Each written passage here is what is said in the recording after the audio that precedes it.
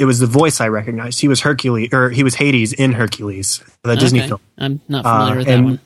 Oh, you should. Well, I don't know if you should see it. There's lots of mixed reception, but as a 5-year-old, I really enjoyed it.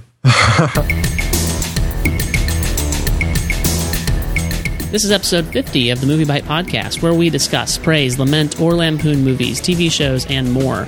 Today is Wednesday, July 3rd, not 1st. I wrote 3rd in my script. Today is Wednesday, July 3rd, 2013, and I am your host, TJ. And so, this is our first episode without Joe. Joe has left us, and I'm joined today by Chad Hopkins. How are you, Chad? I am doing great today, TJ. Chad, you've been a listener for a while, and I've been following your work. You do some work over there at chadlikesmovies.com. Do I have that URL correct? Yes. Yes, that is right.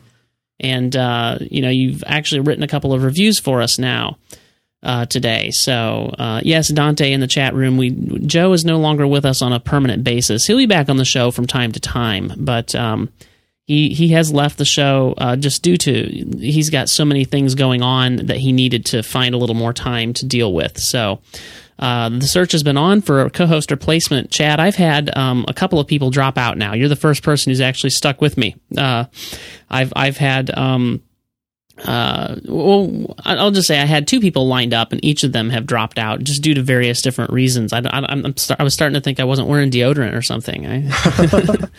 But I'm definitely committed to keeping the show going. And just to introduce you, Chad, I have a little theme song for you that I think you'll appreciate. Okay. Oh, I appreciate it already.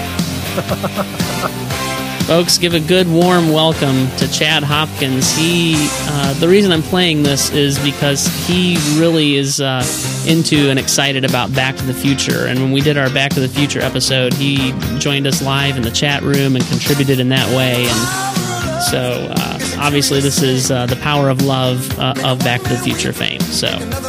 Fun fact, today's actually the 28th anniversary to the day that Back to the Future first came out in theaters. Nice. Yeah, so good timing. Yeah, excellent. So on the, would you say the 28th? Yes. Yeah, on the 28th anniversary of Back to the Future, we have a Back to the Future guy who's, you're like the advocate of Back to the Future. Like they should be paying you for the promotional that you give to Back to the Future. Yeah, they probably should. Yeah, definitely. So, Chad, just tell us, what would you like to divulge about yourself to our listeners? You can remain the mysterious guy behind the scenes, or you can divulge a little bit about yourself to us. I don't have too many secrets. A few. Just a few. I mean, you've never seen me and Batman in the same room, have you? So exactly. Yeah.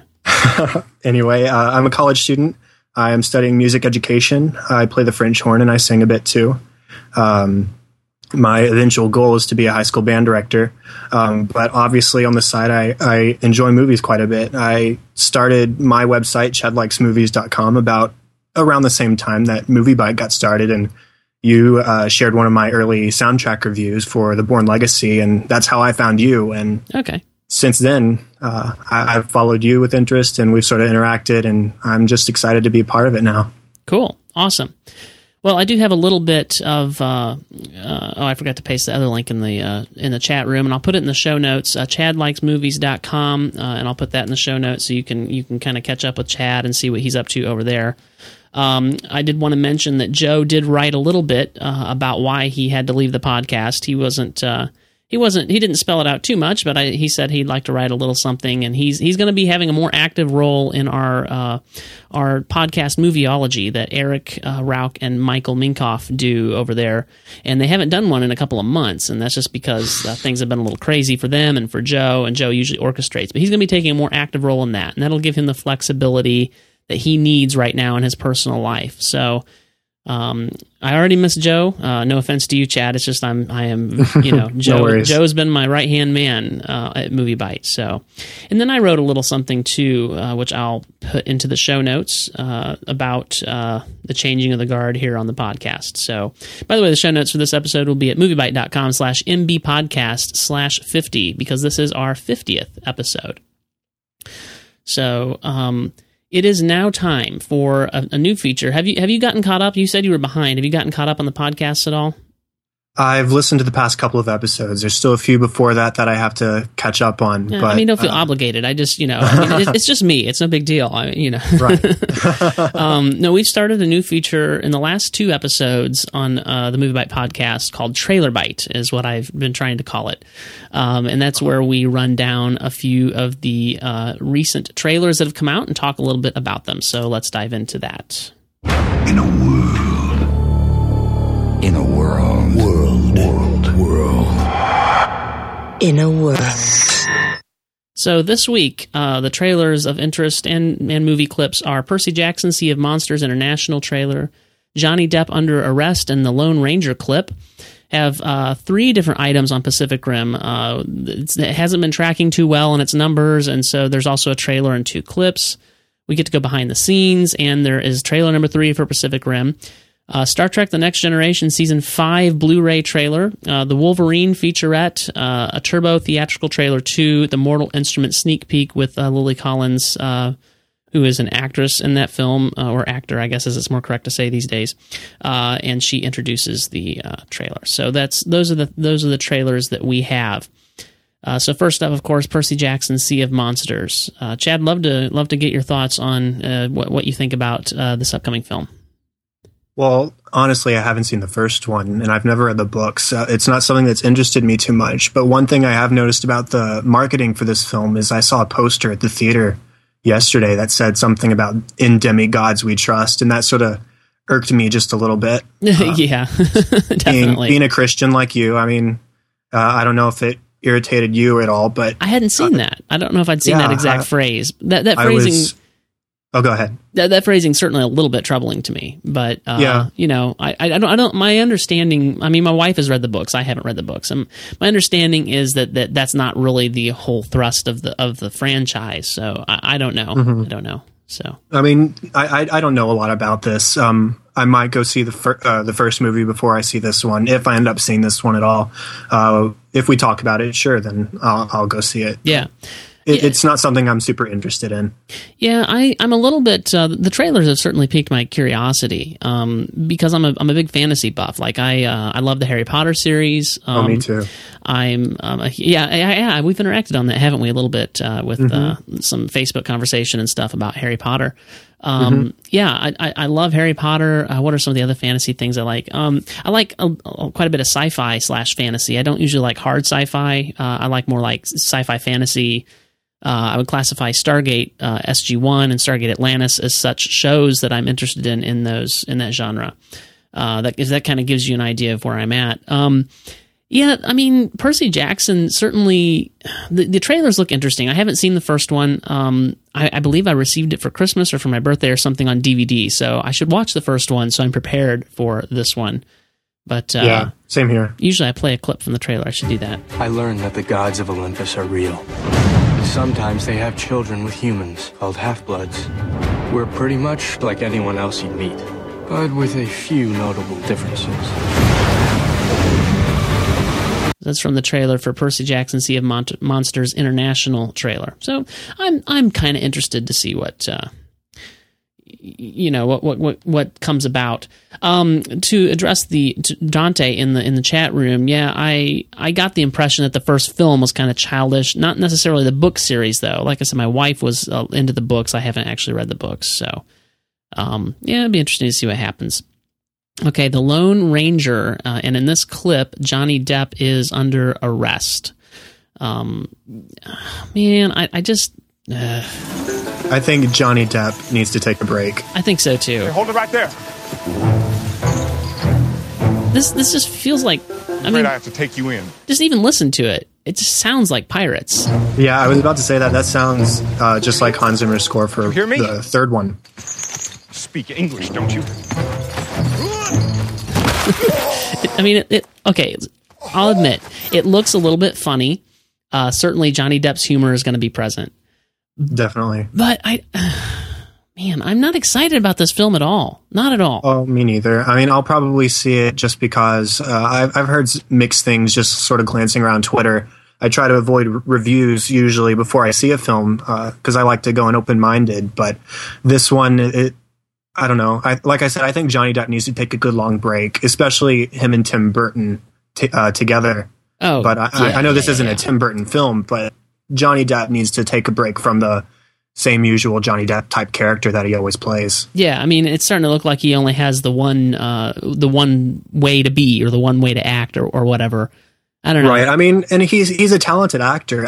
I loved him in the very first Pirates, and sure, the next couple were decent too. But now I think Jack Sparrow and even Johnny Depp as a character has become more of a too much of a good thing kind of situation. Yeah. It's like he can't do anything else. So, right. And this just looks like Pirates of the Caribbean in a different setting. I mean, frankly, right. I don't know. We'll see. So next up is Pacific Rim. There were actually 3 items. We got a trailer and 2 clips behind the scenes of Pacific Rim, and trailer number 3, theatrical trailer number 3 for Pacific Rim. The thing is, the reason that you're starting to see even a lot more of the Pacific Rim stuff is because it has not been tracking well. People have not been that excited about it. Certainly, I was not interested at all in this film with the first marketing materials. It really felt like it was about blow them up, robots are going to, crash ships around, and there's really not a lot of human element or plot to it. And I think they've changed direction on the marketing a little bit. They've really started to show, hey, there may be a story here. There's a little more something to this than what you were thinking. You might want to pay attention. So I'm a little more interested for sure. Yeah. Something that caught me with the early trailers was the use of Ellen McLean as Gladys. Oh, I did find that interesting, or maybe just more fun rather than interesting. Same here. The earlier trailers made it look a little bit like a large-scale Transformers, which, precisely. Of course, that's not very exciting. No. I don't know about you. I can't stand the Transformers franchise, the Michael Bay Transformers. I just hate it. Me neither. I hate it. I think the first one was bearable because I thought it was something that was interesting and hadn't really been done to that effect before, but I had no interest in seeing the second 2. But the Pacific Rim, what I think is going to be interesting about it now is watching it pay homage to Godzilla and other monster films from that sort of genre and combine them with these giant robots. And who knows, maybe we'll get something good out of it. Maybe. We'll see. I'm still a little bit skeptical, but they've certainly changed their tone of the marketing. They've certainly, I think, maybe realized, hey, people are not responding well to this crash 'em up stuff. Took me a while to find you. What do you want? I need a pilot and your fighting skills. I'm guessing that wasn't your first choice. I'm a big believer in second chances. So you can see, just even from the sound clip, that there's a little more human element involved there than what we've seen before.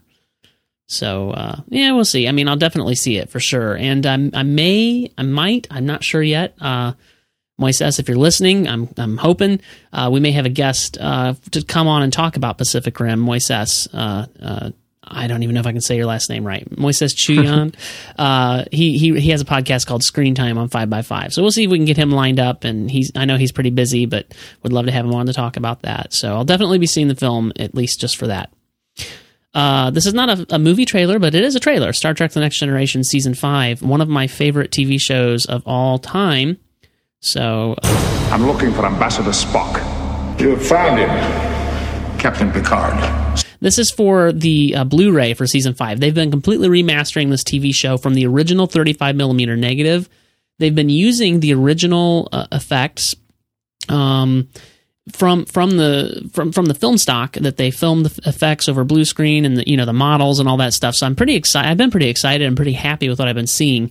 They've been redoing effects where necessary, of course, if they don't hold up in HD. But are you, by any chance, a big Star Trek fan? I have a confession. I haven't seen any of the Star Trek TV shows except for maybe the first 3 episodes of the original series. It's on my Netflix queue. Both, I know, maybe over the course of the next month or 2, I'll get into it. It's definitely on my to-watch list. I just haven't gotten around to it. Well, here's the thing to know for Star Trek The Next Generation. Seasons 1 and 2 are pretty awful. They're pretty bad. And they kind of made some changes. I think they realized kind of, wow, we're not doing so hot and we need to make some changes. And season 3 really had a lot of great episodes. Season 4 was okay. Season 5 again had a lot of great episodes.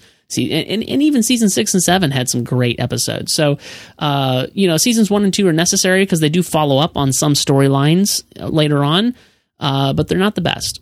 But definitely, I recommend. The biggest problem, with seasons 1 and 2 was the quality as well of the DVD transfers and stuff. Originally, just weren't great. I've watched a few of the remastered HD episodes, and they do look incredible. So, very excited about this. So, highly it's very recommend. cool that they're getting this sort of revamp into Blu-ray and remastering. I wish there were more TV shows that sort of went through this process. Yeah, and I think it speaks to the longevity of Star Trek. I mean, even though it kind of went through a lull for a couple of years, and now we're back with a completely rebooted series of movies. Anyway, there's definitely a lot of longevity in the TV shows. I think, especially from Next Generation. Deep Space Nine is pretty good. Star Trek Voyager, decent. Star Trek Enterprise, meh.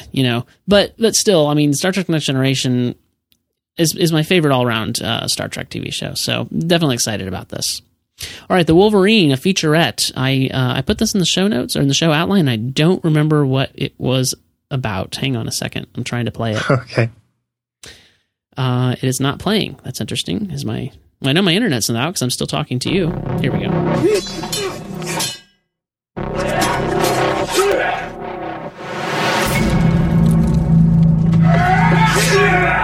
In samurai legend and in samurai terminology, a ronin is a samurai without a cause, without a purpose. Wolverine is the ultimate outsider. And in our movie, which takes place after X-Men 3, he's probably more isolated than you've ever seen Wolverine.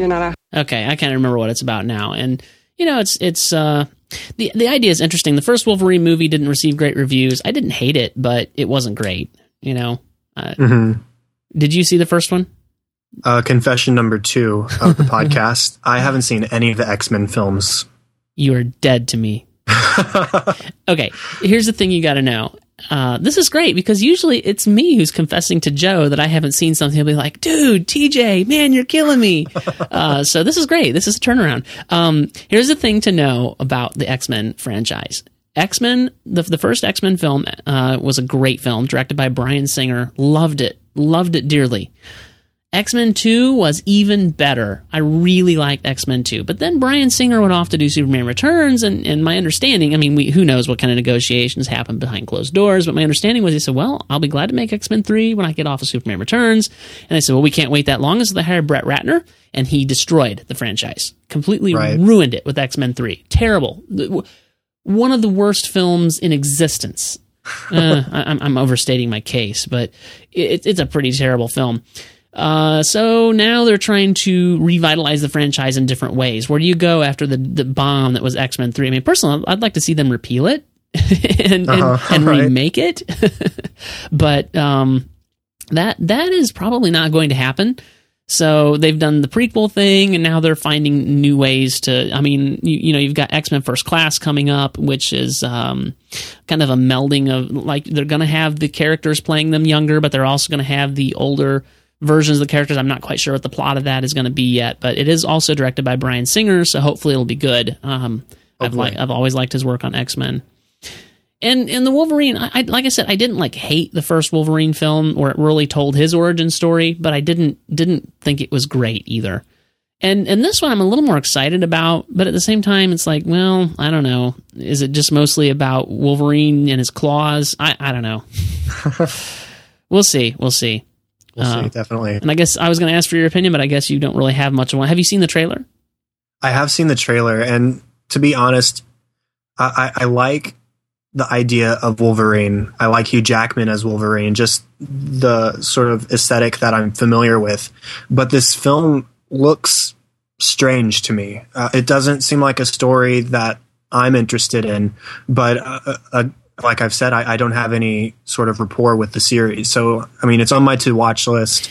Yeah, once I watch through those, maybe I'll have a different opinion on the trailer. I would definitely recommend watching X1 and X2 before you watch Wolverine, for sure. I don't know to what extent it's going to be necessary to have watched the first Wolverine film in order to understand this. It might be necessary. I don't know. But I would definitely recommend X1 and X2, and yes, X3 is probably going to be necessary to the franchise. Because to answer Ben's question in the chat room, the Wolverine does fall after X3. It is going to follow up on those events. I don't think we're going to get too many cameos from other characters, except for, obviously, we see in the trailer Jean Grey's cameo because she's in his dreams. And obviously they had a thing, in the first 3 films, and, this is a spoiler for X3. I'm sorry, but it's public knowledge. It's out there. With Jean Grey having died, this kind of haunting, Logan. So, we'll see. We'll see where this goes. Let's move on to the Turbo theatrical trailer number 2, which I'm trying to pull up to play a sound clip of, and it's not coming up. So. We're sorry, we're experiencing technical difficulties. Please try again in a few minutes. Love Flash. No, I don't. Okay, it was. I didn't have a YouTube trailer available, so I embedded a Flash one, and it's just not coming up. So, have you seen the latest theatrical trailer for Turbo? Oh, I have, and I just don't know how this movie is getting made. I don't either. I don't see how somebody could still have a job after creating this film. I mean, and maybe, you haven't even seen it yet. I know. I mean, maybe I'm being overly skeptical, but DreamWorks has made some great quality film. That Shrek 1 and 2 were very good. Of course, yes. Their original stuff is usually good, but yes. And this is kind of original, but it doesn't look good. Yes, and so I mean, go ahead. Well, I mean, we are judging it too on a trailer, and what was the film I saw earlier that I thought the trailers were so lackluster? Oh, it was Epic, and I was completely blown away with how good that was. Really? I haven't seen Epic yet. Oh, highly recommended. Great film. Awesome film. I'll have to check that out. Yeah. And Ben is saying in the chat room, well, this is something I reported on actually earlier. DreamWorks has worked out a content deal with Netflix, so it's not just Turbo, but he's saying they ordered a TV series based on Turbo. We're going to see many TV series based on different films. I wouldn't hold that against any film necessarily. Because Netflix and DreamWorks have worked out a content deal. In fact, I'm kind of excited about it because I want to see Netflix getting more original content. Definitely. Yeah.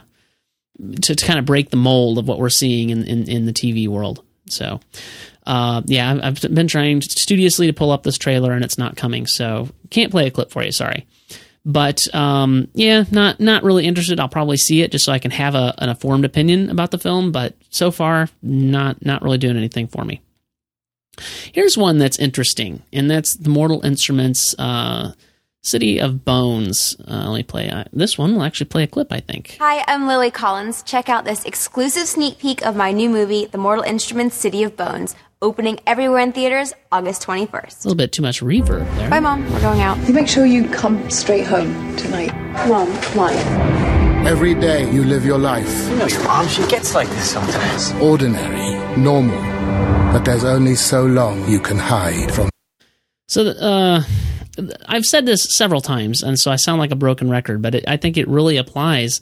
This looks so much to me like a cross between Buffy and Twilight.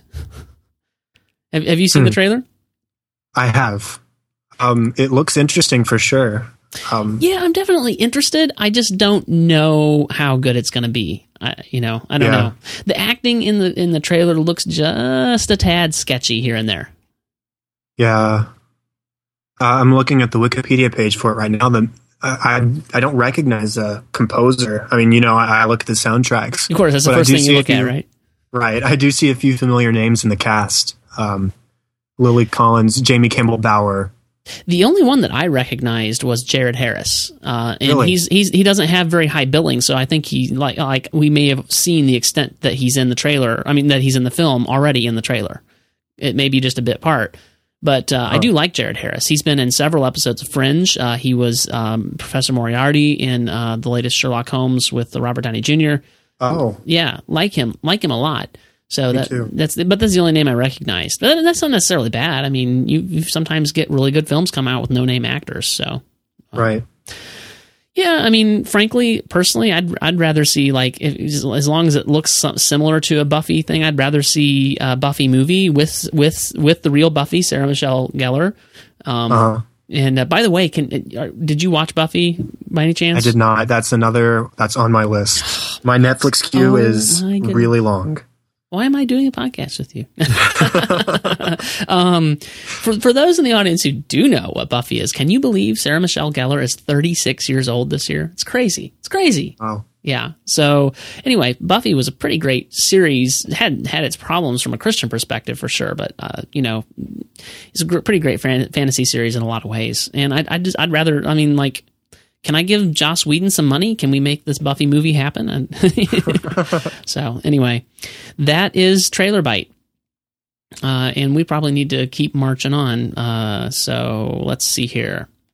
Pixar has promised more original stories, which is great. Goodness. Yeah, great news to me. I mean, I don't mind the sequels, but it felt like their original stories were languishing. And I'm going back, taking stock in my head, going, maybe that's an unfair accusation. Maybe it's just a perception, because how many sequels have they really made? I mean, they have announced, Finding Nemo, or Finding Dory, which is a sequel to Finding Nemo. They did Cars 2 and they did Toy Story 3, but they've interweaved some originals in there. It's just maybe I think the originals, like Brave, wasn't great, No, it wasn't. So maybe that's the perception. So, we'll see. I mean, every creative company is going to hit a wall sometimes, right? I mean, right. You can forgive the occasional thing, but this was 2 in a row. This was Cars 2 and Brave. So we've been kind of worried about Pixar. I have. Yeah, just a little bit. I mean, I don't mind sequels as long as they're good sequels. And I generally trust Pixar to do that, but I don't think the first Cars really merited a sequel in the first place. I'm not overly fond of the original Cars. And I mean, Cars 2 was enjoyable for what it was, but I don't think it should have been made. It was John Lasseter's baby, though. And so, I mean, it went through. But Brave, as far as original content goes, wasn't up to Pixar's par. No, definitely not. Cars, I enjoyed Cars. I liked it a lot, but you're right. I don't think there was a need for a sequel or warrant for the sequel. What I want to know is why we haven't seen a sequel to The Incredibles yet. Man, if any of Pixar's properties deserve a sequel, it's that one.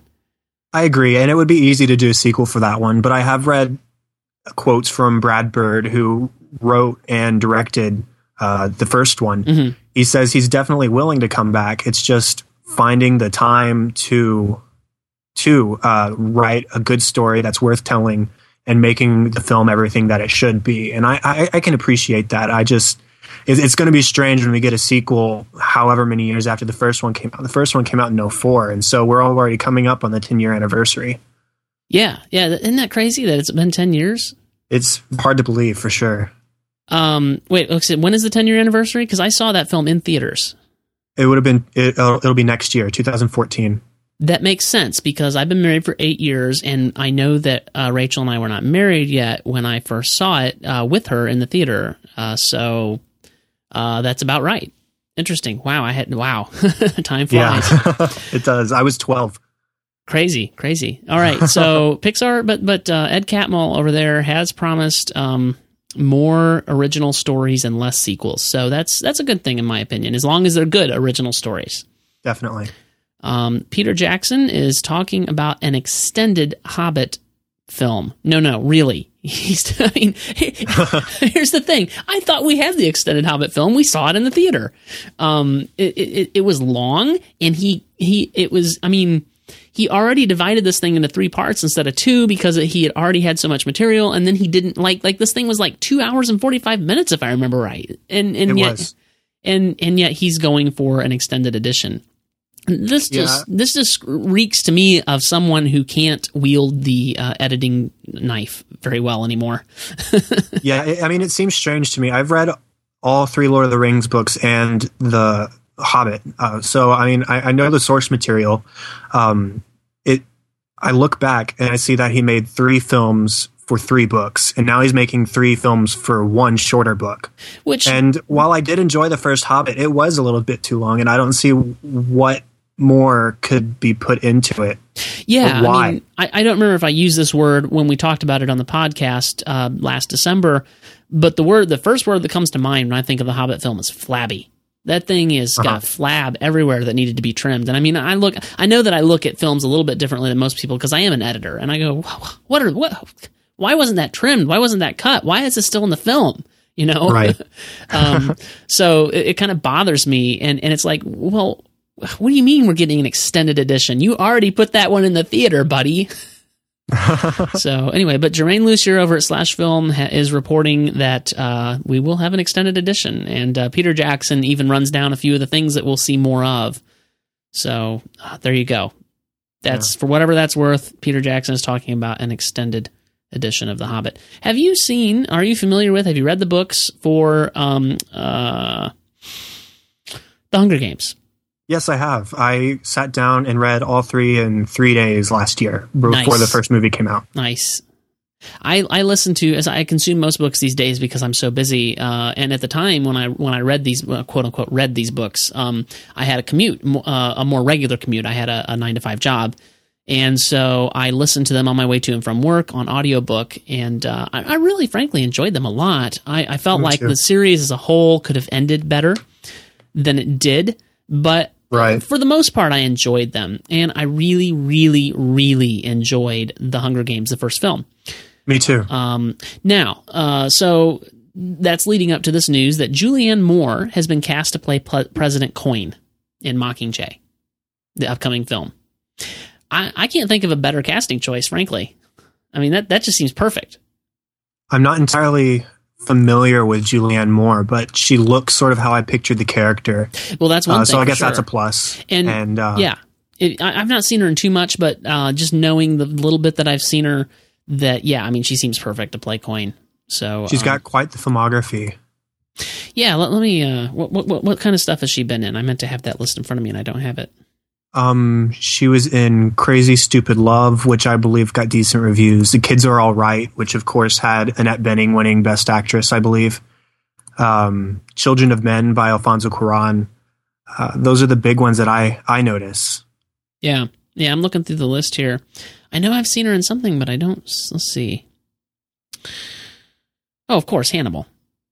Yes, and she was in one of the Jurassic Park films, but I don't like to pretend the second to exist. The Lost World, Jurassic Park, as Sarah Harding. Yeah, so I haven't seen her in much, but I just know from what I know of her, it just seems like a perfect choice. So it does seem to fit. And despite some issues that I did have with the first film, namely the director's choice to take it so shaky cam all the time rather than waiting and holding that back until he got into the arena, which I felt like then it would have been more appropriate. But that's my critique of filmmaking there, getting into inside baseball. We did an episode on that. Go listen to it. But despite that, I really did enjoy the film. The film score was amazing by James Horner James Newton Howard. No, James Newton Howard. I'm sorry, I don't want to say James. They both have the name James. James Newton Howard, and just as important to me, and you don't pick this up when just listening to the soundtrack in iTunes or whatever, but just as important to me was the times he chose not to score. As the times that he did choose to score. It was very powerful. So anyway, very excited to see where this franchise is going, and I'm kind of hoping actually that they can improve on what I felt were some of the weaknesses of the book. So, and I feel like they've already taken some steps in that direction with the first film.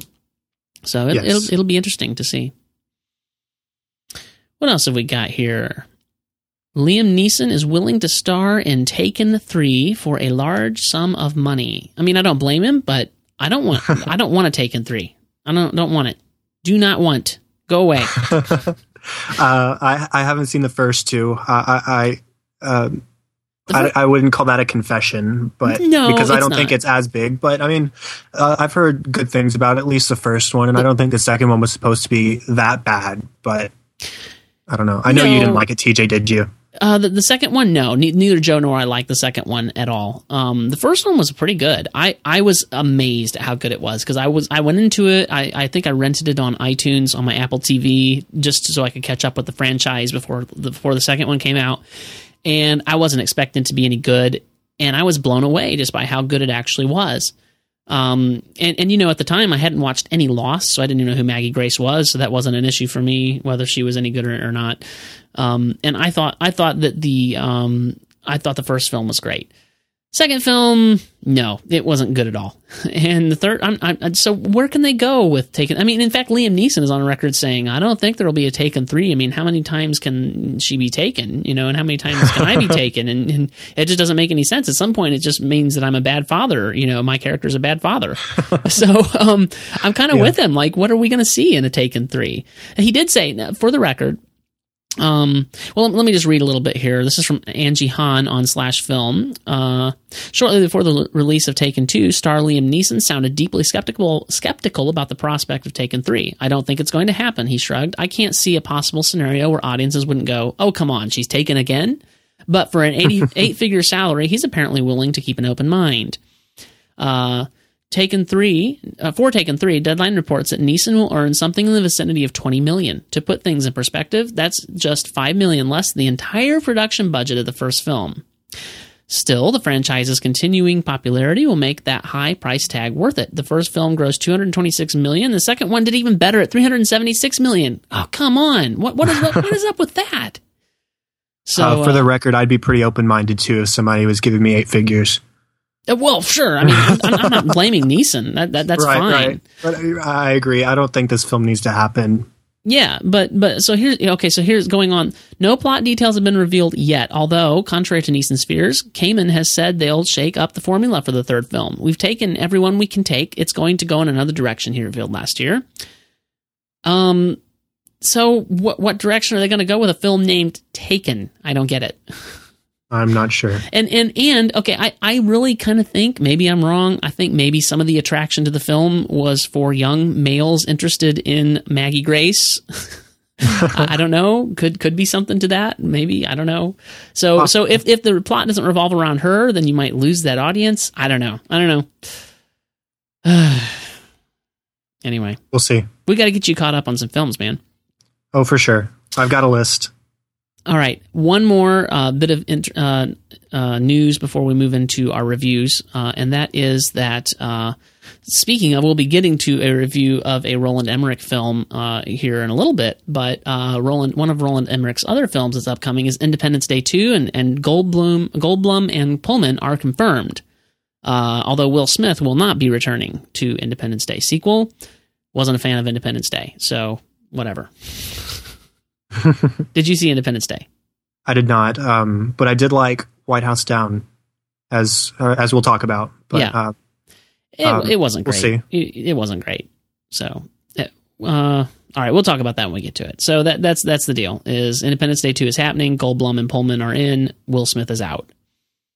So we're going to talk about two kind of sort of apocalyptic movies today. And it's interesting because there's kind of lots of apocalyptic themed movies this summer, or certainly whether they're directly apocalyptic or just like, man, everything's getting blown up and stuff that you wouldn't expect to happen, such as the White House being blown up. You have you got Oblivion, After Earth, Pacific Rim, This Is the End, Elysium, World War Z, Olympus Has Fallen, and White House Down. I mean, it's a huge list of apocalyptic type films. I mean, I'm not quite sure what, like, everybody got together and said, we need, I mean, maybe it was all the stuff leading up to, and it's kind of left over from the whole angst about 2012 and the Mayan predictions and stuff. I don't know. It's kind of weird. Possibly.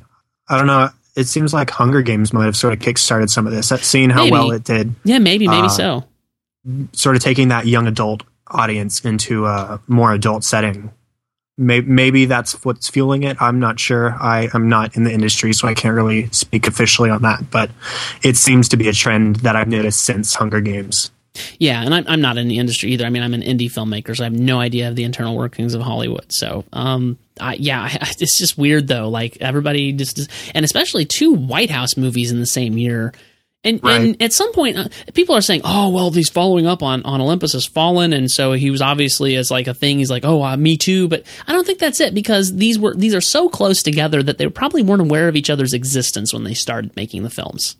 Yeah, probably not. So it's just kind of weird, though. So anyway, so the two films we'll be reviewing today are World War Z and White House Down. So we'll kick off with World War Z. Corey Poff wrote our initial review and the quote-unquote official review for MovieByte, which you can catch in the show notes. And then, Chad, you also wrote a review, and you sent it over to me and said, well, I'll go ahead and publish this one as an article because in the CMS I can note which are articles and which are reviews, and it treats them differently. And I said, well, I'll run this as an article. And by the way, also this, Chad had a review, so you wrote a review as well, and those will both be in the show notes for World War Z. And you both liked the film better than I did, although I liked it well enough. Yes. But just some, this is related to World War Z. I have here in the show outline World War Z endings. And I just want to point out that I'm glad that the ending that they've listed here on the playlist is the original ending got scrubbed and they went with the new ending, because that's actually the best part of the film. So I'll put that in the show notes as well. We'll be talking more about that in a minute. So World War Z opened in theaters on June 21st, 2013. It had a whopping budget of $190 million. Opening weekend, though, it brought in $66.4 million, and the total worldwide gross right now is $263.4 million. So I'd call that a pretty good success. Some measures of understanding like to say that a film really needs to make 2.5 times its production budget in order to really break even for the studios, once you factor in the marketing and things like that, and the theater shares, of course, because the gross does not factor in the theater that's running it, the cut for the theater that's running it.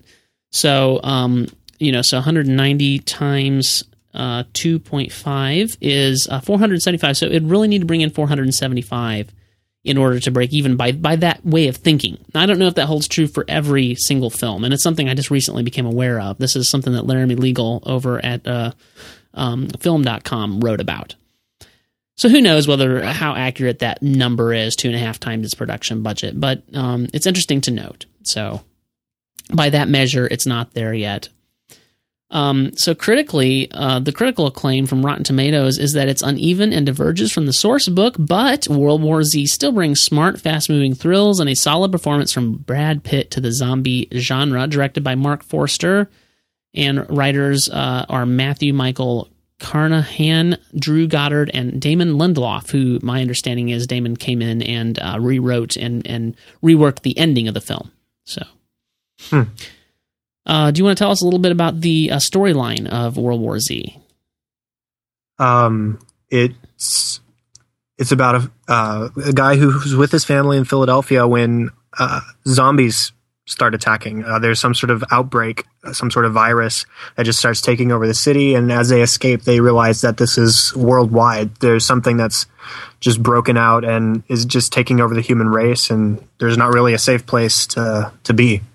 And so Brad Pitt's character, Jerry Lane, goes out and he is recruited by the United Nations to go investigate and try and find patient zero so that they can find a cure.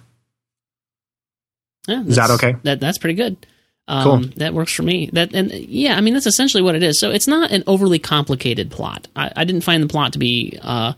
very, it was all very intuitive and very simple and easy to follow. And that's not always necessarily a bad thing. You want your plots to be smart and you want them to kind of sometimes to hit you over the head with something you hadn't seen coming. This one really didn't do that. I think everything was pretty predictable, but it doesn't always have to be unpredictable. So, I was fine with it as far as that goes. I do have to wonder what was up. There was like 250 logos that came up before the film. I noticed that too. I'm okay with one or two, but goodness sakes, it seemed like I sat there for at least 3 minutes before I got to see the film, watching the logos. The funniest part was that it showed all the logos, and then as the opening credits started going, it showed all the companies that were involved again, just without the logos. It showed the text in the opening credits. And so, I mean, it was reinforced about 3 times that this was a blah, blah, blah production, and it was produced at this place, blah, blah, blah. And I noticed that too. Yeah, it was kind of nuts. I didn't understand what they were trying to accomplish there, except to anger their audience. It's kind of weird.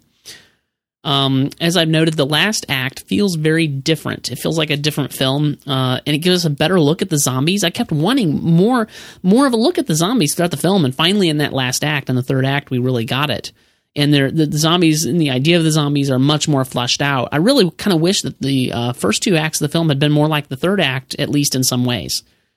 So, but the reason for that, as I mentioned when we started talking about World War Z a couple of minutes ago, is that the end was rewritten after. I mean, the entire end of the film was finished. It went to test audiences, and it didn't do well with test audiences, and the studio had its concerns, and they brought in Damon Lindelof to rewrite the ending, and then they reshot the entire end, which really, I'm sure, ballooned that budget up to 190. I don't know what the original budget was, but that I think that really hurt them on the budget. Reshooting a whole act of a film is crazy. Yeah. And I think that's why it feels so tonally different than the first 2 acts of the film. It's interesting that this film went through a rewrite of the ending because, you know, if you've read my review, then you saw that I compared it to the I Am Legend, the 2007 film. Which did the same thing. It did the exact same thing. The original ending, which was more along the lines of the ending of the book written by Richard Matheson. And the audience didn't like it either, and so they ended up doing the same sort of thing. So, interesting comparison since I made that comparison in my review. Yeah, no, it was definitely an interesting comparison. And, you know, I hadn't, I didn't even realize this. You said in the original I Am Legend, the book, right? It was a book, right?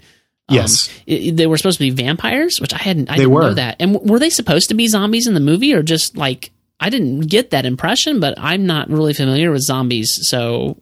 I'm not either. I don't know what they called them. I don't know if they called them zombies in the film. They never did in the film, but I don't know how they're listed in the credits or by people talking about the film. But I definitely saw lots of similarities between the zombies, quote unquote, in this film and the creatures, whatever they are, in I Am Legend.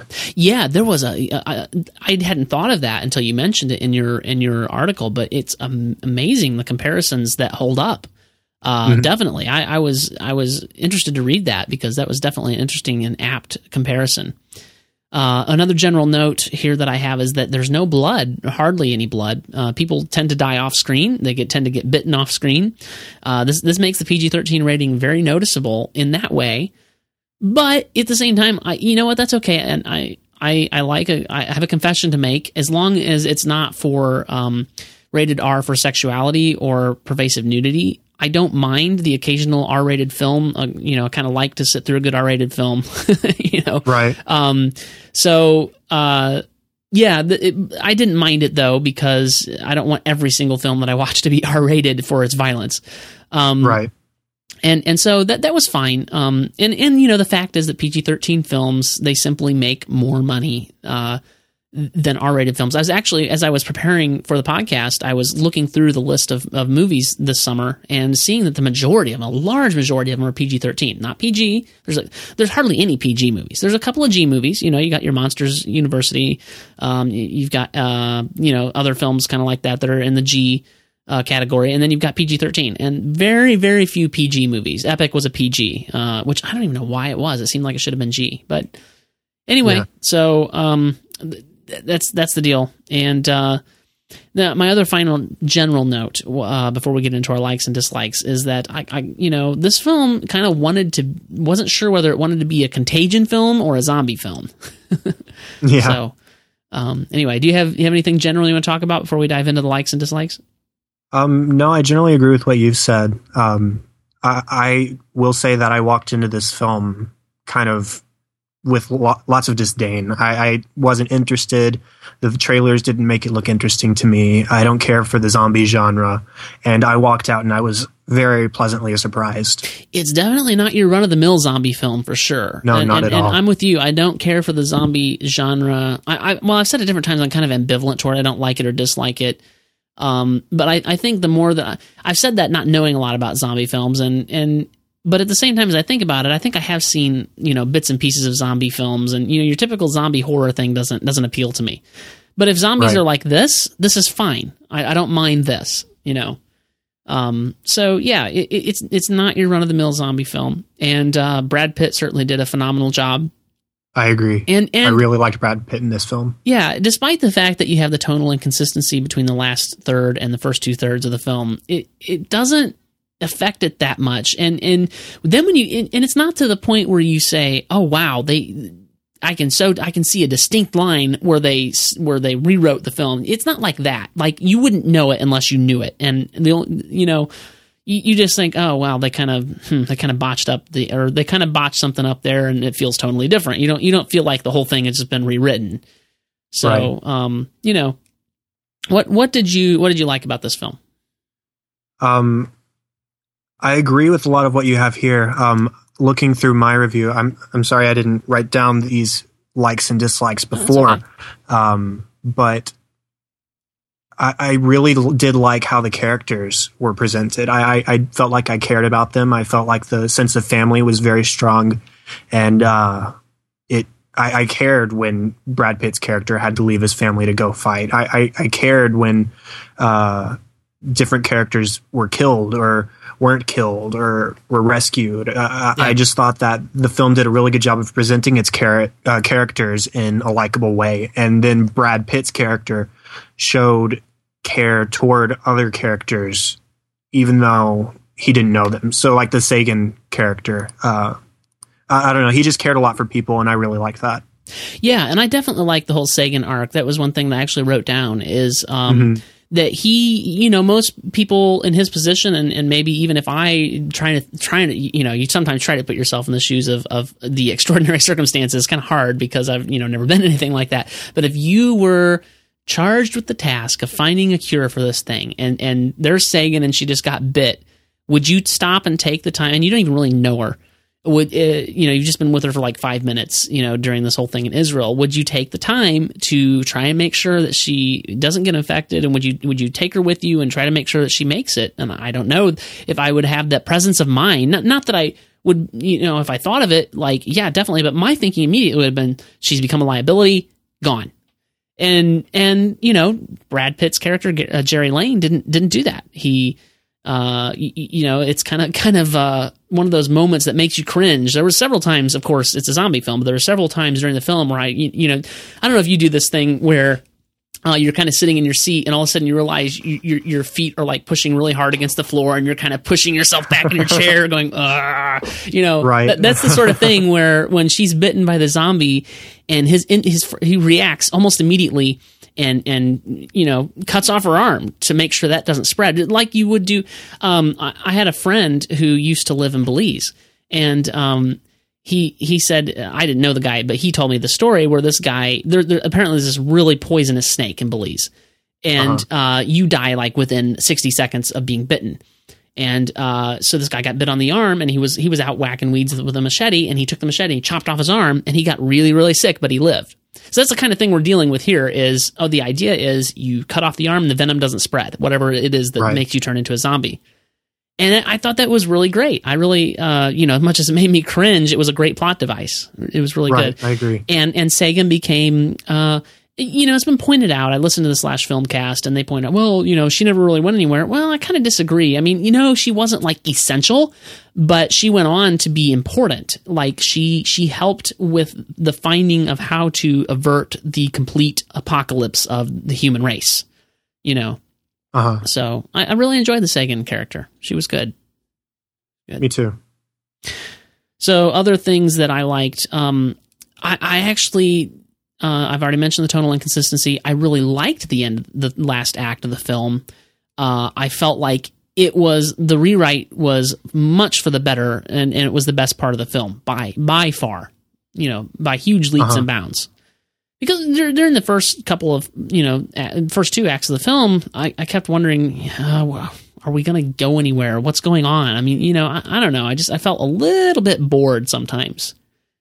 Which is not. I can see that. Yeah, which is not a good feeling when you're sitting in the theater and you've paid, $15 or $18, or depending on if you saw a matinee or if you saw it on the weekend or whatever, or $10. And so it's not a good feeling to be bored during the film. So, but I did enjoy that third act. Really kind of woke me up and said, "Oh, we've got a good story here."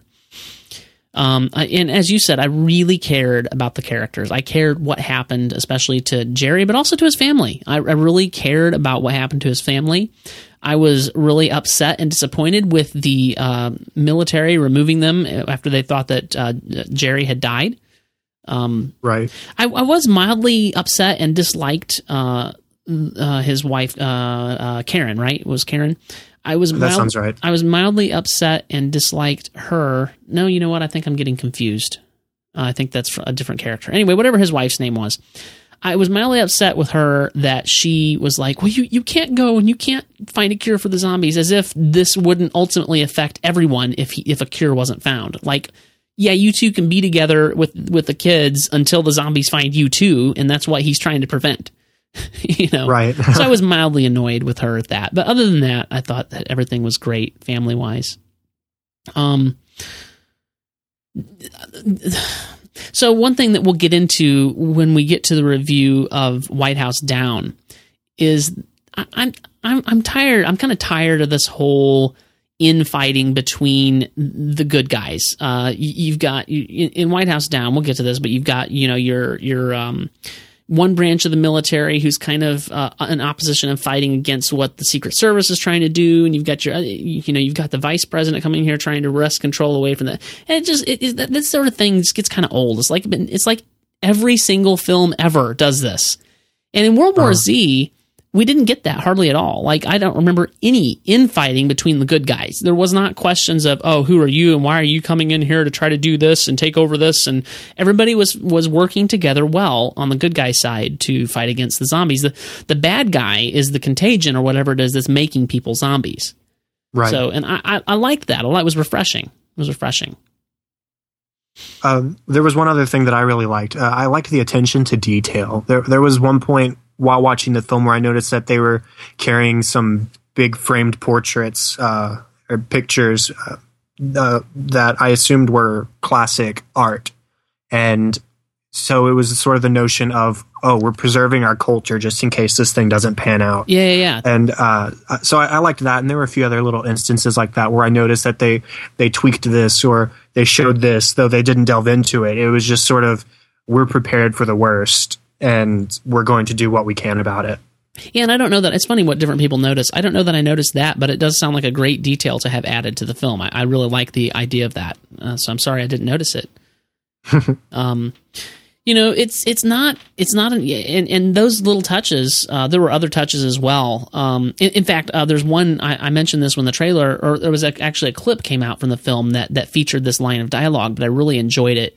In the context of the film, I enjoyed it, where they're in the plane with this doctor who's supposed to be looking for the cure of whatever this is that's causing the zombie apocalypse. And, he's basically telling him, well, if once we get on the ground, things are going to get kind of ugly. And, if things do get crazy, just, try to focus on the boots and the thing, we'll get you to safety. But just remember, if you see something important, you need to draw attention to it because these guys, they're hammers, and to hammer, everything looks like a nail. and that's the sort of thing I felt like that really made this film rise a little bit above the general cacophony of summer action films. I agree. It just had a little bit. I'm going to make a pun. It had a little bit more brains to it. No, Nice. The zombies did not eat brains in this film, but I still thought it was funny. But no, I felt like there was a little bit there to that. A little bit of substance to the film for sure. Yes, the dialogue was definitely above par for this kind of film. Yeah, I thought so. So having talked about, do you have anything else you want to mention about that you liked about this film? No, I think that about covers it. Okay, so having talked about the likes, let's talk about what we might not have liked. Chad, the 3D for this film was terrible. You didn't see it in 3D, did you? I did not. I'm good. After hearing you say that, I know your opinion on 3D in general. Yes, but, it's terrible. I'm glad I didn't. Well, here's what happened to me. I was just coming off of a big, long 12-week project that I was working long hours for, and I had taken a day off. We had wrapped up the project, and then I went into Franklin. I normally watch the movies at the Carnatic Thoroughbred 20 in Franklin, and I went into Franklin and was doing some project cleanup, just organizing hard drive space and stuff, details that you guys probably don't care about as listeners. And so then I was going to catch the first afternoon showing of that day of World War Z. I looked on Fandango. Sure enough, there it is, 1:10. So go eat lunch, and then head to the theater. So I got there and found out that I had not paid attention to Fandango saying that it was a 3D showing. And I had already waited around just a little bit, and so I said, okay, well, when is the first 2D showing? Oh, well, that's not until 4:30. So it was like, well, I can't wait that long. I got to get home and do stuff after I see the film. So how bad can it be? So I went and saw it in 3D, and it was pretty terrible. It was completely useless. It did not do anything for me at all. It was horrible. It seems to be a trend. Well, as you said, I'm not a fan of 3D. Well, I meant for 3D films as a whole. I mean, lots of times it doesn't add anything. I mean, I'll pay for it if that's the most convenient showing for me. I don't generally mind 3D. I'm pretty ambivalent. I have had a couple bad experiences with it, but in general, I don't mind 3D. But hearing you say that this was just outright terrible, I'm glad I didn't see it in 3D this time around. Yeah, I found it to be a frustrating experience, and I had to look around the 3D in order to see a good film. Yeah, that's how I felt about it. It was hindering the experience of the film, and maybe I would have rated it higher had I seen it in 2D. I don't know.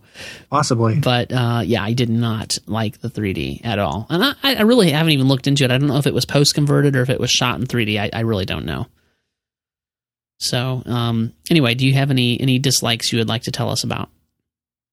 I thought a lot about what I might have disliked about this, and if I had thought about more, if I could find more that I disliked, I wouldn't have given it a 4.5 out of 5 rating. I don't know if I was supposed to save that, but no, that's fine. I would have rated it lower.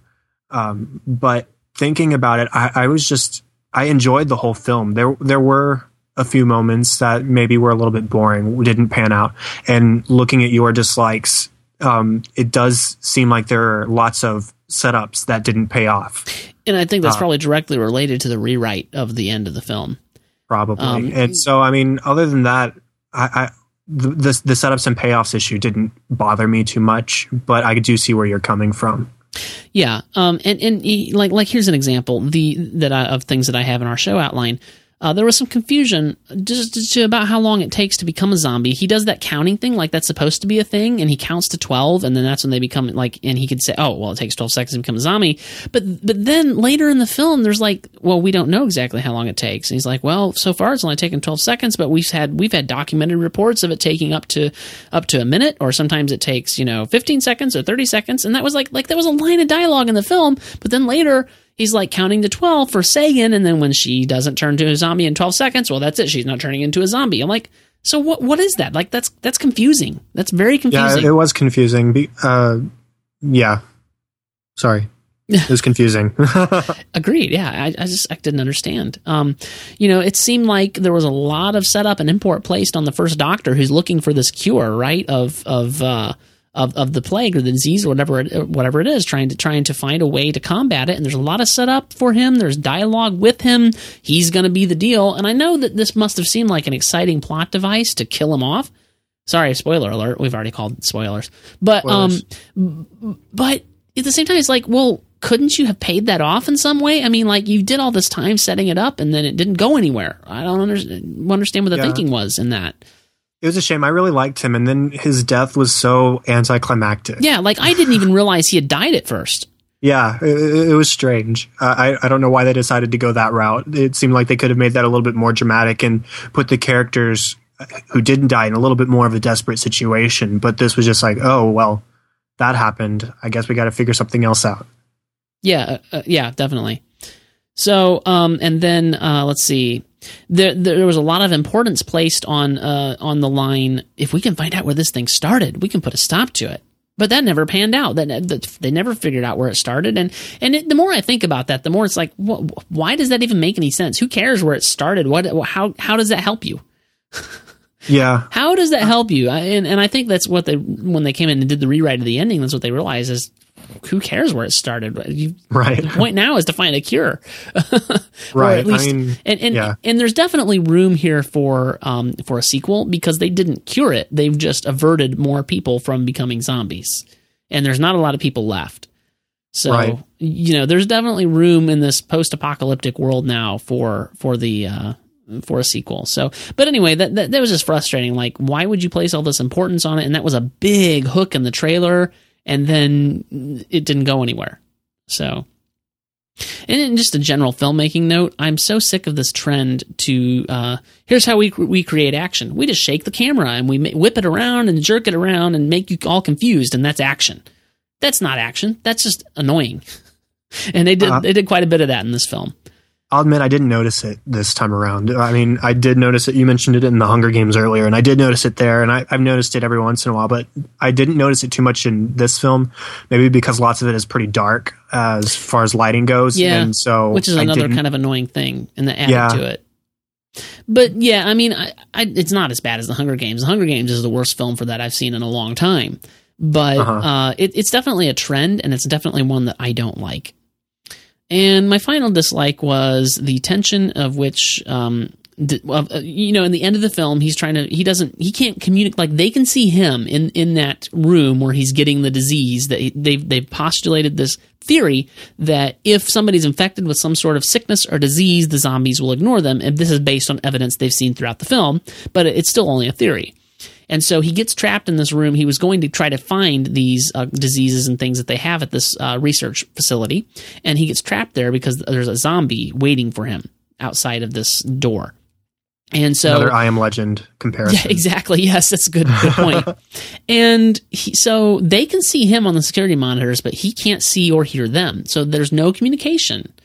And there was actually a really touching moment. I should have put this in my likes. There's a really touching moment where before he injects himself, he writes on this thing, tell my wife and family that I love them. It was very touching. And they're all sitting there worried about him. And like you said, like they did do well in that we cared. Like, it was a tense moment. And so they're all sitting there going, oh man, if he injects himself with a certain strain of deadly disease or this or that or the other, I mean, it's got to be something that's not super deadly that we can cure. But if he doesn't, well, he's going to be dead. And there's no way to communicate that to him. So we have to hope he chooses the right vial. And they've built all this tension up around that. And then nothing. He just, he injects himself with something and it works, and that's it. Yeah, I guess he chose wisely. Yeah. And hooray. Never went anywhere. I mean, just like, it's like filmmaking 101, storytelling 101, setup and payoff, setups and payoffs, setups and payoffs. That's what you do. Set up, pay off. And there were so many things they didn't pay off like that. It was just frustrating. Yeah, that would be my main dislike for the film, is that issue. Yep. All right, so you've already mentioned you give the film 4.5 out of 5 stars. You really, really, really liked it. I think it was more surprise and less finding mistakes or issues I had with it. I was very surprised. I can't find a lot of problems with it as far as my taste goes. Yeah, no, and it's definitely, ratings are such a subjective thing for sure. Right. And but 4.5, it's nearly a perfect movie when you give it 4.5 stars. Like, you just found one minor irritating little flaw with the film that you couldn't overlook.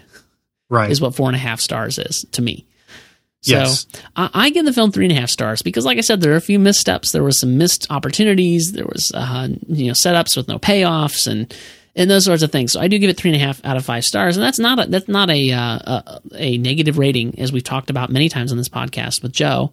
That is not a negative rating for the film. That's just, there were some flaws. So 3.5 out of 5 stars is what I give the film. IMDb, the rating, the collected rating of the users is 7.3 out of 10 stars. They have a 10-star scale. It's still a 10-point scale, just like ours. So essentially, that is what? That's about just a little over 3.5 out of 5 stars if you were to convert it to the 5-star scale. Right, it's about what you gave it. Right, so that's about on par. So the Rotten Tomatoes, the tomato meter with the critics is at 68%. That's still considered fresh according to their metric. And then the audience liked it a lot at 86%.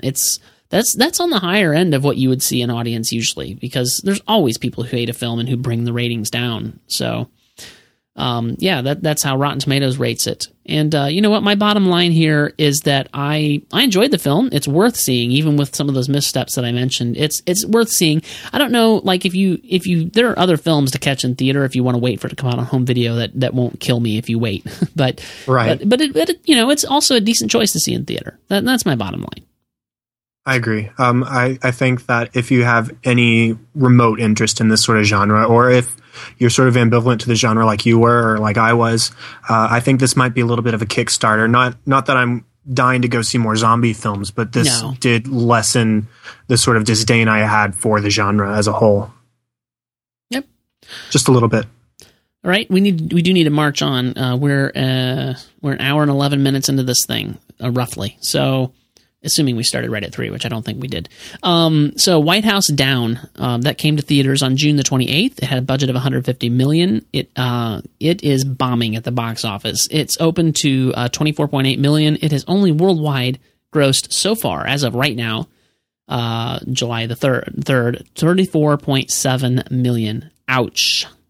Wow. Yeah, it's for a budget of $150 million, they're going to lose a lot of money on this one. White House Down, this is critical acclaim from Rotten Tomatoes. White House Down benefits from Channing Tatum and Jamie Foxx's sharp comedic chemistry, but director Roland Emmerich smothers it with narrative cliches and relentless choppily edited action. I do not agree with that, by the way, but that is the critical acclaim for White House Down.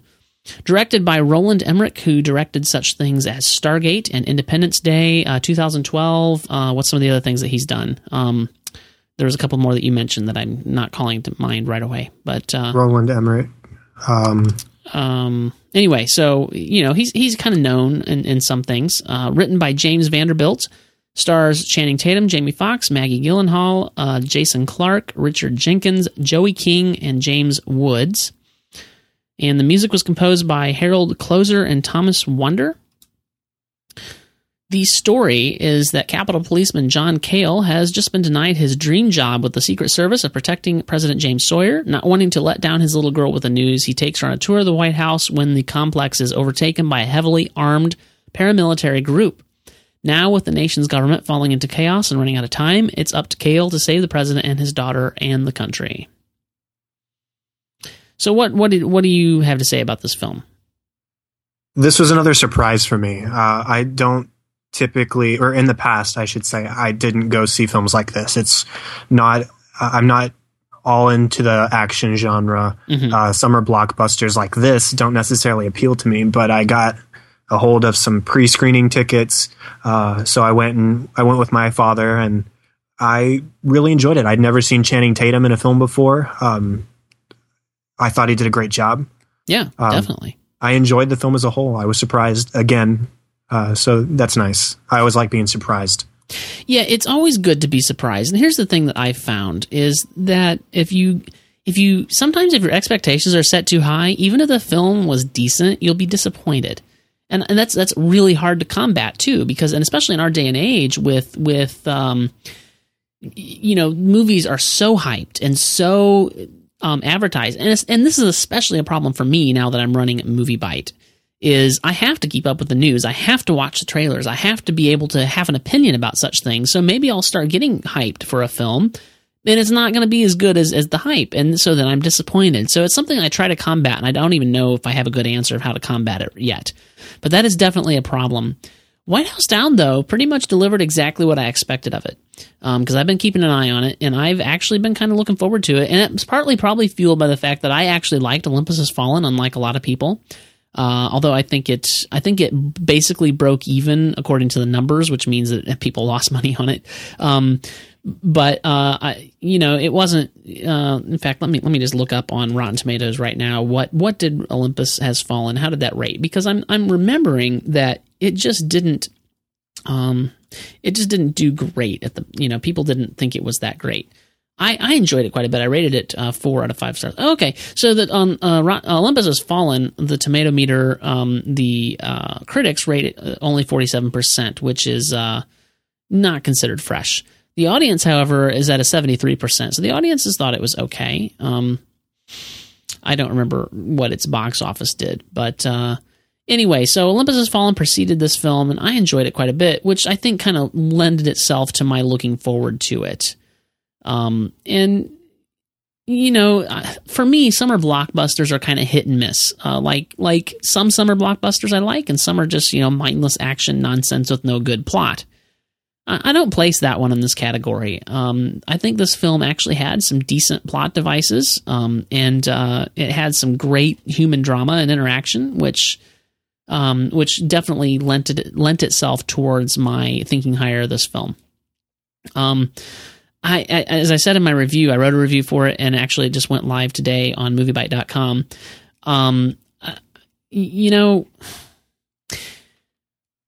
What was I going to say? I hate it when that happens. Shoot, I had it like all in my head. I'll pull up the review. It's like at the top of the review.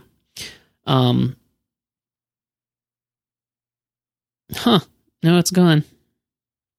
Oh, it was that Olympus Has Fallen. I rated it 4 stars out of 5, and I felt like this was a better film, but I didn't feel like it deserved any more than 4 out of 5 stars. So it's like, how do you deal with that? Like, I wish, like maybe Olympus Has Fallen should have been 3.75, and this is 4. I don't know, but we don't have a 3.75 rating, so I give them both 4 stars. So anyway, I, despite the fact that we've had 2 White House films this year, I really enjoyed this one. Of note, Roland Emmerich really likes blowing up the White House, doesn't he? He does. He just likes blowing up everything that's important to our culture. Yeah, I wonder if he's on like any terrorist watch lists or government watch lists or anything. Because holy cow, the guy's like got he's on a roll here. A new file for every time he blows up the White House or another national monument. Yeah, yeah.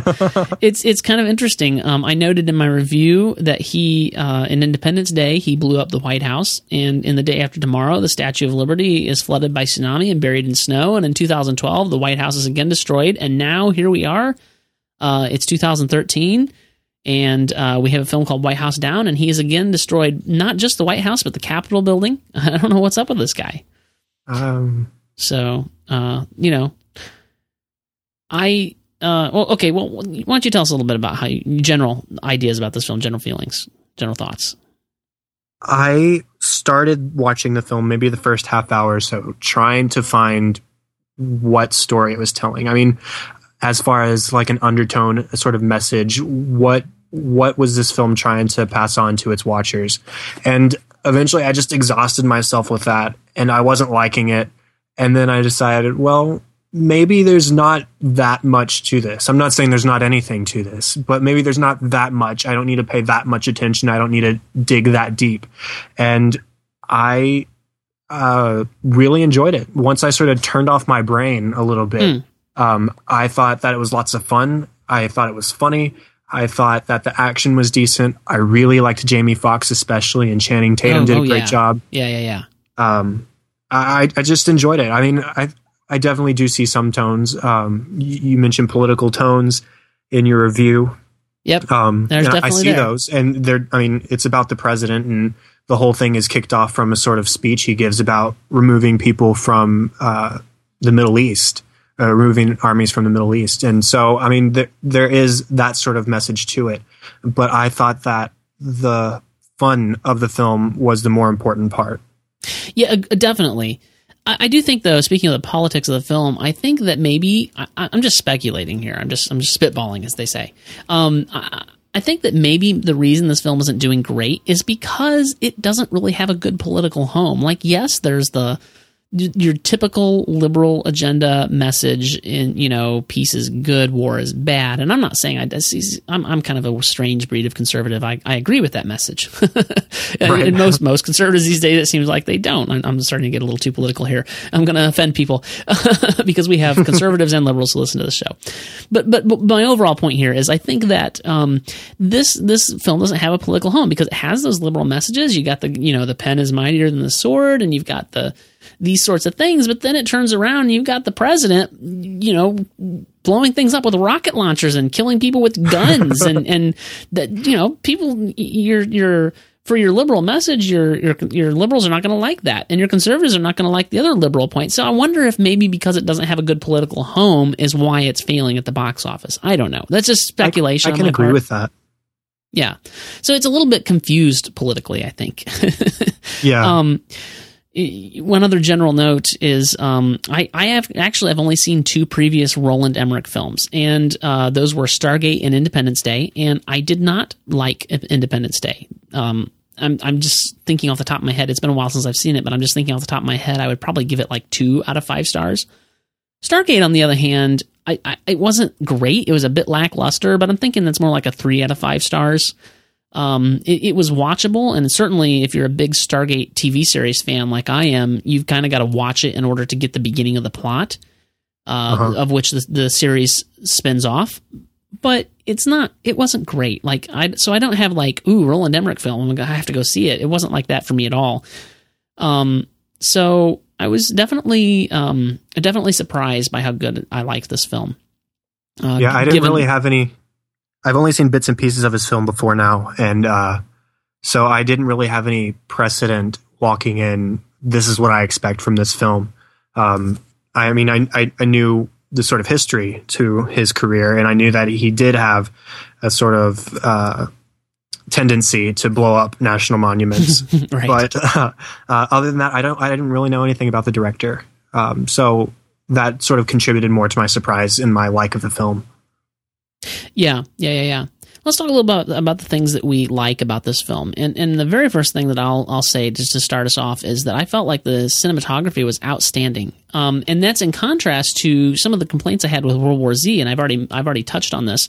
The shaky cam and the way you create action is you just shake the camera and whip it around and stuff and confuse your audience. And while this film has been criticized a little bit by some critics for its editing and stuff, I actually enjoyed it a lot. The cinematography, the editing, and the action was all followable. And yet there was a good sense of action. Like, it wasn't like nothing was happening, but you could follow what was going on. And to me, that's the mark of a good director in terms of action, is that you can actually follow what's going on. And that's actually one of the things anytime I talk about the Bourne series of films, I like to make this comparison. The first Bourne film, I thought the action was great. It was outstanding, and they didn't feel like they needed to confuse you in order to create action. The second Bourne film, that was all they did. There was no good choreography or action. They just shook the camera. And they found a happy medium in the third one, but I still like the first film's action scenes the best. Definitely. And that's kind of like, I feel like this film, it's different. It's a different style Roland Emmerich has a different style than they took in the first Bourne film. But it's the similar idea is we have good choreography, we have good action. We don't need to confuse the audience with these poorly executed camera shaking moves and stuff. So really enjoyed that aspect of this film. That really started me out once we got to the action with a good opinion of the film. Yes. I really liked Joey King. It seems like she's becoming a big name in the child actor world. She was in The Dark Knight Rises last year. She was the young, whatever the name of the girl was, played by Marion Cotillard. Is that how you say her name? Cotillard. That does sound better, doesn't it? I'm so bad with names. I'm so bad with names. Cotillard. That's good. Okay. She was in that. She was in Oz the Great and Powerful earlier this year as the China doll. Oh yeah. That's right. Of course. And let's see. Looking at her Wikipedia page, she's going to be in an episode of R.L. Stine's A Haunting Hour. She's in a film called The Conjuring. Oh, The Conjuring. Yes, that it's a new horror film that's coming out in a couple of weeks. And I don't know your opinion of the genre, but I do enjoy a good horror movie every once in a while, as long as it's not a blood and guts kind of horror film. Right. I don't think I'm diametrically opposed, although I didn't see anything about The Conjuring that would interest me. But yeah, you're right. She's definitely. I mean this in a good way. She really kind of stole the movie. I mean, it was, obviously it's about Channing Tatum and Jamie Foxx as the president. But she was in the movie in a good way, and she really, captured your attention, and you really felt for her situation. And definitely, I've heard some complaints that people felt like she was over the top. I know some people have said, well, how could a little girl be so aware politically? And it's just kind of, but obviously they haven't been around any of my sisters, who have been very smart when they were that age. I don't know. And just in general, I think that she was fine. And I really enjoyed her portrayal of the character. Yeah, she was very good. She was very cute, and this was my first experience really watching her, because the whole time we saw her in The Dark Knight Rises, we thought she was a boy, because that plot device hadn't been revealed yet, and so this was my first experience with her, and I thought she did a great job. She played the emotion very well, and she did a good job of bringing the tension to the film, and the payoff with her character was really great too. Definitely, I completely agree, and I really just the child's delight in me for her when she got to ride on the chopper with the president. It was just great. It was a great payoff. You're right. There was great acting in this film all the way around. I know Channing Tatum gets a bad rap. I think really he's just had some bad roles, because he does really good here. He does really well. He does. I cared about, again, like I cared about in World War Z, what happened to Brad Pitt. I cared here to what happened to Channing Tatum. I cared about his relationship with his daughter. I could see that he was legitimately trying to turn things around, that it was obvious that he had been a screw-up, and he wasn't anymore. He was trying to fix that, and he was not given the time of day by Maggie Gyllenhaal's character, Finnerty. Is that and that was you're kind of like, oh man, come on. And speaking of Maggie Gyllenhaal, I mentioned this in my review. She kind of got off on my bad side, just by nature of the role that she played in The Dark Knight Rises, because that role was so well filled by Katie Holmes. I agree. I didn't want to see Katie Holmes leave that role. And so immediately in my mind, she just went to a bad place. And it's not her fault. And I realize that especially now, seeing her in White House Down, how good she was. That she's a really great actress. And had she been originally cast as Katie... As Rachel Dawes, I would have. I was about to say Katie Dawes. There's a combination of Katie Holmes and Rachel Dawes. If she had originally been cast as Rachel Dawes, I probably would have been just as happy. So that's to say that I really enjoyed her in this film. Even if I felt like the writing for her character wasn't as good as it could have been. Like, I felt like all she did at some points was like shout her opposition. But she handled the role well. And then there's, have you ever watched Fringe? I haven't. I've heard good things. Oh my goodness. We have got to get you up to speed if you're going to be on this podcast. So Fringe, great TV show. And Lance Reddick played the FBI boss in Fringe. Great actor, but that's the only thing I've seen him in. And so pleasantly surprised to see him in this film and really chewing up that role as the general. And he even swung me around. I liked him at first, and then he basically fired Maggie Gyllenhaal's character off the case, and I disliked him. And then, Ben says in the chat room, Fringe isn't great; it's amazing, which I agree. But so then he swung me around, and I didn't like him anymore when he fired Gyllenhaal. Finnerty, yes, thank you. And then he swung me back around to liking him again toward the end of the film. So just great acting, I thought. So, yes, I thought that acting was pretty great all around. I have similar feelings toward Maggie Gyllenhaal. I'd like to think I'm being a little bit objective when I say I didn't like her in The Dark Knight, The Dark Knight. Though I do have the same sort of feeling about Katie Holmes and her being replaced. I thought she was okay in this film. She didn't blow me away, but I didn't hate her, and so I mean, I guess that's a good check on her list. An improvement, you're saying? Yes. I hated her so much in The Dark Knight at first when I saw the film in the theater, and then I watched the film subsequently, and I think I was over the fact that Katie Holmes couldn't be in the film, and somebody had to fill the role. So okay, all right, somebody's got to do it. And so then I watched it with a fresh mindset, and I actually liked her. So I think it's just for me at least. I can't speak for you, but anyway, she did great here, I thought. So I think more highly of her here than you do. It sounds like. So, but anyway, just great acting all around. There was an appropriate amount of humor to diffuse the tension when needed, and it had a good lightheartedness to it that, even though sometimes it needed to deal with serious subject matter, there was enough. It wasn't over the top, where some films they make so light of. I just recently saw The Heat, and I liked it in many ways, but there was this particular scene. If you've seen The Heat, you'll know what I'm talking about, where Sandra Bullock's character is trying to prevent a man from choking to death, and that scene is just so over the top in such a serious situation that it just drove me nuts. It just irritated me. I never felt that in this film, but I did feel like there was enough humor to diffuse attention. So I guess what I'm saying is they achieved a really great balance here, I thought. I thought that this film as a whole was pretty funny. I mean, I wouldn't classify it as a comedy, of course. No. But I agree with you. It was just the right amount. I think it didn't take itself too seriously. Yes. And sometimes you have to do that with a film. I mean, World War Z did a great job, I thought, because it did take itself seriously. Yeah. And then this film, I thought, did a very good job because it didn't take itself as seriously. I agree. So I think a film director, especially, and the actors, everybody involved just needs to find that mix. Do we need to take this completely 100% seriously, or don't we? And I think they found that mix right here, and it worked really well. Yeah. Did you catch the part during the tour where the guy goes, "This would be the part that they blew up in Independence Day"? Yes, I did. That was great, because obviously it's Roland Emmerich's film Independence Day. That's the sort of thing that just, that's the sort of humor we're dealing with. It was just right, So I liked also that this was not like in Olympus Has Fallen. I didn't knock it for using the Koreans, but at the same time, there was Koreans in Olympus Has Fallen, right? I'm not losing my mind. I'm having second thoughts about myself here. I haven't seen it. I think it is anyway. But there was not like Koreans or Arabs or somebody from the Middle East. It was actually people from within that were the terrorists, and I thought that was a nice thing to do.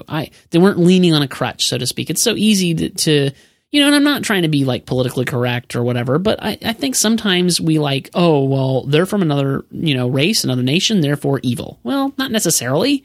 And so I was glad that they didn't lean on that crutch here. I appreciated that.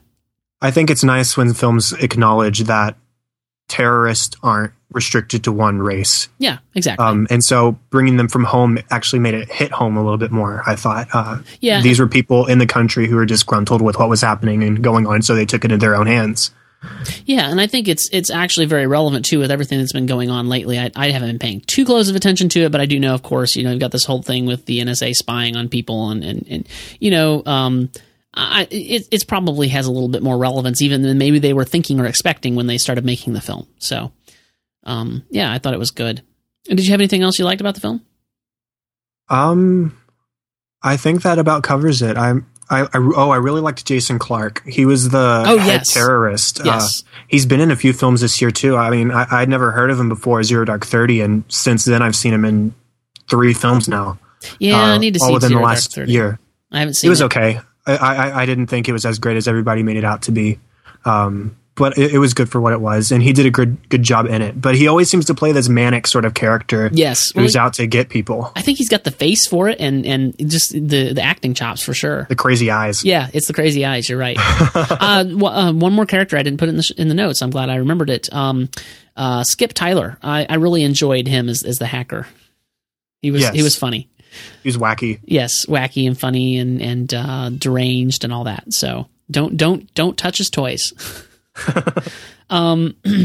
Okay, so for my dislikes for this film, I felt like the motivation for Walker, who was basically the lead bad guy who orchestrated everything, he was the Secret Service guy, I felt like that was a little weak. It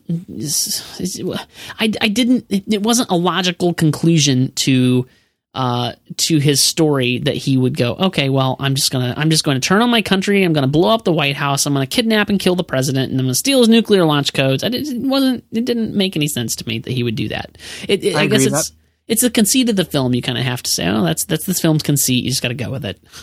Yeah, I agree with that. I did like James Woods in the role. Sure. It was funny. The whole film, I was thinking, okay, where do I know this guy from? Where do I know this guy from?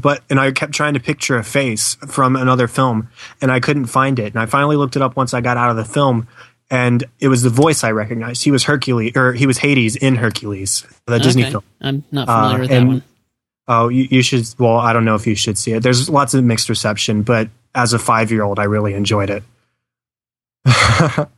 But James Woods, I thought he did a good job. But I do agree that the motivation was just a little bit stretched. There were multiple things hitting him. There was the death of his son, which he sort of blames on the president. And then there was, what was it? Cancer? Is that what he had? Well, it was a tumor, I think, a brain tumor, I believe. Yes. And so, I mean, he was getting hit from multiple directions. And while I can't necessarily speak from his perspective because I wasn't head of defense or whatever his position was, but it does seem just a little bit over the top, a little bit of an overreaction to what's going on. Yeah. Now, I did like the twist, even though I don't necessarily care for the infighting and this branch of the government wants to take over because this branch of the government didn't do its job right, and then you got Lance Reddick firing Maggie Gyllenhaal. I'm sorry, I'm using the actors' names because I don't remember the characters' names. But anyway, so, you've got all that. So I don't necessarily care for that. But I did kind of like the plot twist. I actually didn't see this coming. Maybe I'm just stupid. But and this is a spoiler alert for White House Down. But at the very end of the film, when you find out that the Speaker of the House has been manipulating this behind the scenes the whole time. And then when you look back and you think back to a few things, you go, oh, well, that actually makes a lot of sense, but you didn't see it coming. In fact, I even wondered, at one point, about the vice president because he was so quick to want to try to swear himself into office and enact the 25th Amendment, blah, blah, blah. Which, by the way, is the 25th Amendment a thing? I've not heard of it before. But I don't know. I'm searching it right now. There you go. 25th Amendment to the United States. I mean, it sounded plausible. I'm showing my ignorance of the recent amendments, I think. When was the 25th enacted? Yes, it's a thing. 1967. Yeah, the 25th Amendment to the United States Constitution deals with the succession to the presidency and establishes procedures both for filling a vacancy in the office of the vice president, as well as responding to presidential disabilities. It supersedes the ambiguous wording of Article 2, Section 1, Clause 6 of the Constitution, which does not expressly state whether the vice president becomes the president, as opposed to an acting president.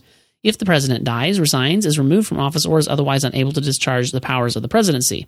The 25th Amendment was adopted February 23rd, 1967. So it's terrible. I'm very sorry. I should know my Constitution and the amendments better. But anyway, I hear your phone ringing. Yes, it is going off.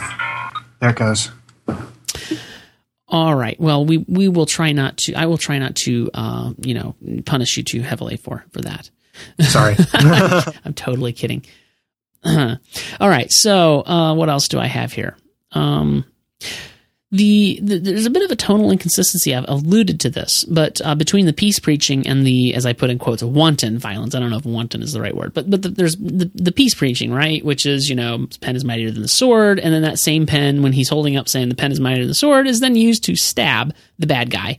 I mean, which message were you trying to send us, Mr. Emmerich? And I know which one he obviously was trying to send us, because he's known for his political leanings, and so I know which way he's leaning, but at the same time, the film is inconsistent in its message. Like, okay. Right. Which message are you trying to give us? That we should defend our country, and that we should, that the president should shoot people if they're invading the White House, which I didn't have a problem with personally, but or are you really trying to tell us the pen is mightier than the sword? I mean, which one is it? Right. So there's a bit tonal inconsistency there, and it didn't stop me from enjoying the film, but it does bring the marks down for me a bit. I thought it was a little bit of some nice irony. I mean, obviously the president is in favor of the peace, but then watching him, as you mentioned, pull out a rocket launcher and fire it, I thought it was a good twist. It was funny the way they pulled it off. I can understand the tonal inconsistency that you're talking about, and if you're looking at the political undertones, which I know you are, and it's important to look at those, I can see where you're coming from. But I thought the irony was amusing. No, I did enjoy the irony, but I just felt like the inconsistency of it was a bit odd. Which message are you trying to send us? So right. And then some of Emily's antics, they're a bit unrealistic. Like, do you really think, I know she's a hyper-aware 11 or 12-year-old or however old she is. I think the actress is 14, so maybe she's supposed to be 14. I don't know.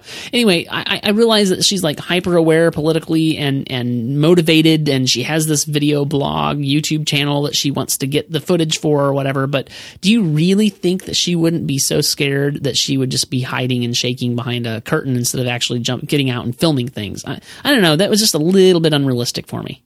I agree. Yep. And then, I've already mentioned this one. I'm sort of tired of the infighting between the different branches of government. That's a story that's been told many times. So those are the things that I disliked. What have you got?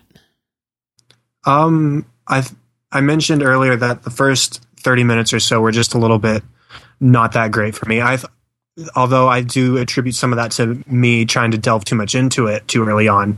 I do think that some of it just seemed a little bit too convenient at times. I mean, the bad guys got in so easily, and sure, they had people on the inside to begin with who were instigating all of this. That's exactly what I was going to say, is they have an inside guy. Yeah, I mean, and that makes sense, but getting past security measures, I still think it seemed a little bit over the top, but I mean, this is a summer blockbuster action film, and it's not supposed to be entirely realistic. Yeah, I get what you're saying. I hear you for sure. But for me, I was actually surprised just at how much, for a summer blockbuster, how much story and heart and drama there was to the film. Oh, I agree completely on that. So, and I definitely like films that are motivated by characters and by people as much as or more than the action. And, this film was heavy on the action, but, it was also heavy on the people and the drama. So I appreciated that about it. Anything else we want to say about this film? I think that about wraps it up. All right. So I give it 4 out of 5 stars, and that appears to be what you're giving it as well. Is that correct? Yes. So, for me, I enjoyed it a little more than World War Z. You're saying you enjoyed it just slightly less. So, but it appears our opinion is right on the same line as far as this film actually is concerned. IMDb, the average from the users is 6.1 out of 10, so not doing quite as good. 47% of critics like it, and the rest dislike this film. That is considered rotten by the Rotten Tomato meter if it's under 50%. 73% of the audience that have rated it, however, on Rotten Tomatoes likes it. And, as far as my bottom line, I'd just say that it's a surprisingly satisfying summer action blockbuster and certainly worth seeing. Ditto. All right. Very good. Well, next week, we will be talking about Despicable Me 2 and or The Lone Ranger. Are you up for doing this again? Yeah, definitely. I've had a good time. Okay. I know we had to do earlier today than normal, but would you be available at MovieByte's regular time, or do we need to look at rescheduling that? I should be available at 6:30 next week. Cool. All right. So Despicable Me 2 and or The Lone Ranger will finalize the decisions for whether we do one or both of those films as we get closer to next Wednesday. Chad, thanks for doing the show with me. Where can people find your work online, keep up with you, follow you, and that sort of thing? Okay, I'm on Facebook at facebook.com/chad.hopkins. I'm on Twitter. My handle is at Chadadada, CHADADADA. So you might want to put that in the show notes in case people didn't follow that. Yeah. I'll put I'm making a note right now, Chad's Twitter in the show notes. Okay, and you can keep up with me too online. Obviously Twitter is the best way to follow me at twitter.com/TJDraperPro. You can subscribe to me on Facebook, facebook.com/TJDraper. Facebook does have an option to subscribe to people's updates without becoming friends. So not that I don't want to be friends with you, but that's probably the best way to keep up with me if you want to do that on Facebook. You can find the writing and the work that I do at MovieByte.com. And you know what? You can find the show notes for this podcast at MovieByte.com/MBpodcast/50. That's where you find the show notes. You can actually listen to it right there on the website. Also, if you want to leave us a review in iTunes, that would be lovely. We do need the reviews and the ratings in order to be seen and heard by all. We want to take over the world with this podcast. And I'm renewing my commitment to that, even though we've lost a co-host, even though he's abandoned us to the ether. That's okay. We're going to prove to him that we can be a good podcast without it. So that's it for this show. We will see you next week. Goodbye.